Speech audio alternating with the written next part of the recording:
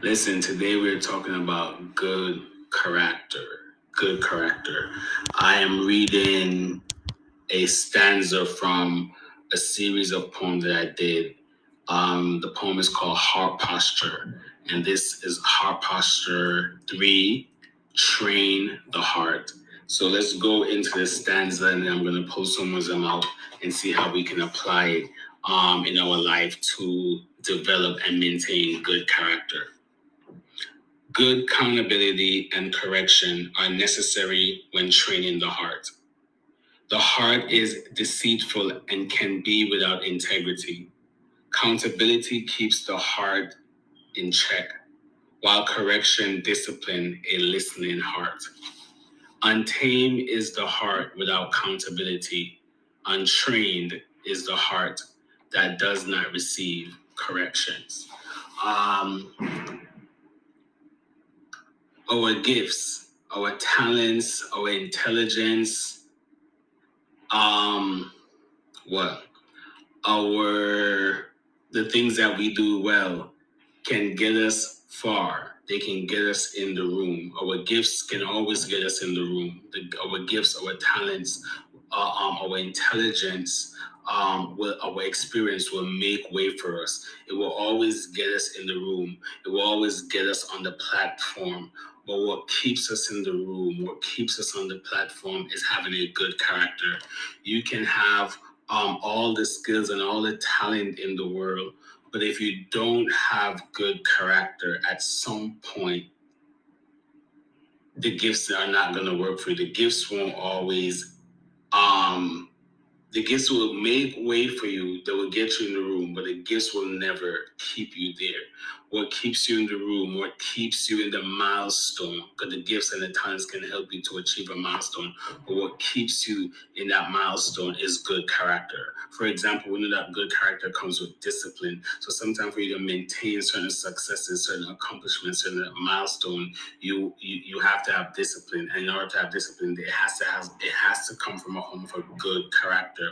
And the reason why I chose a poem that speaks on about the heart to talk about good character is because good character doesn't start externally. It starts internally. Good character is a heart thing. Is a heart thing. If your heart is bitter, if your heart is not in a good place, it's going to eventually spill out. It's going to eventually come out. You know, there's a scripture in the Bible that say, out of the heart, from the mouth, out of the heart flows the issues of life. So eventually, whatever is in your heart will come from your mouth. You know, whatever you speak will begin to shape your atmosphere, will begin to shape who you are, will begin to shape your identity. So, I chose a poem that talks about training your heart and having a good heart to teach us about good character, because good character is not something you can buy, is not something that you can put on the costume. You can display it. It is literally a heart work. It's literally a heart posture thing where you have to go through processes, go through healing, go through modes of development to attain a certain level of healing, so you can portray whatever is inside will eventually come outside. So yeah. So in order for us to have good character, the focus is to have a good heart. Train your heart, heal your heart, clean out your heart, excavate your heart, assess your heart. Like it's a heart work. A character is a heart work.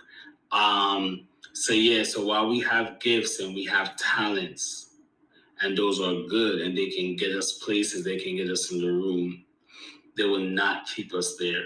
What keeps us there is our good character. In 2022, I want to encourage myself and everyone who's listening to me, assess your character. There's always room for development. Let's not become prideful and say, oh, my character is good. You know, I'm this, I'm that, this and that. Okay, just run through, okay, what is good? What could be tweaked? What could be improved? What could be added to? What could be removed? There's always room for an improvement. As long as we're alive, we are growing, we're learning. In 2022, assess your character, assess your heart. do a heart check to see where you are in your character. Welcome to Wisdom and Poetry Part 7. I am here constantly pulling out wisdom from these poems and giving them to you as life skills to navigate. I'm looking forward for you to join me again in Wisdom and Poetry Part 8. There's 10 episodes in this series, so we have 3 more to go. It's been good having you all joining in, getting the comments, getting the feedback. But most importantly, I want you to be able to pull the wisdom that I'm sharing here to use it as a tool to navigate life, to navigate your growth, to navigate your maturity. Thank you.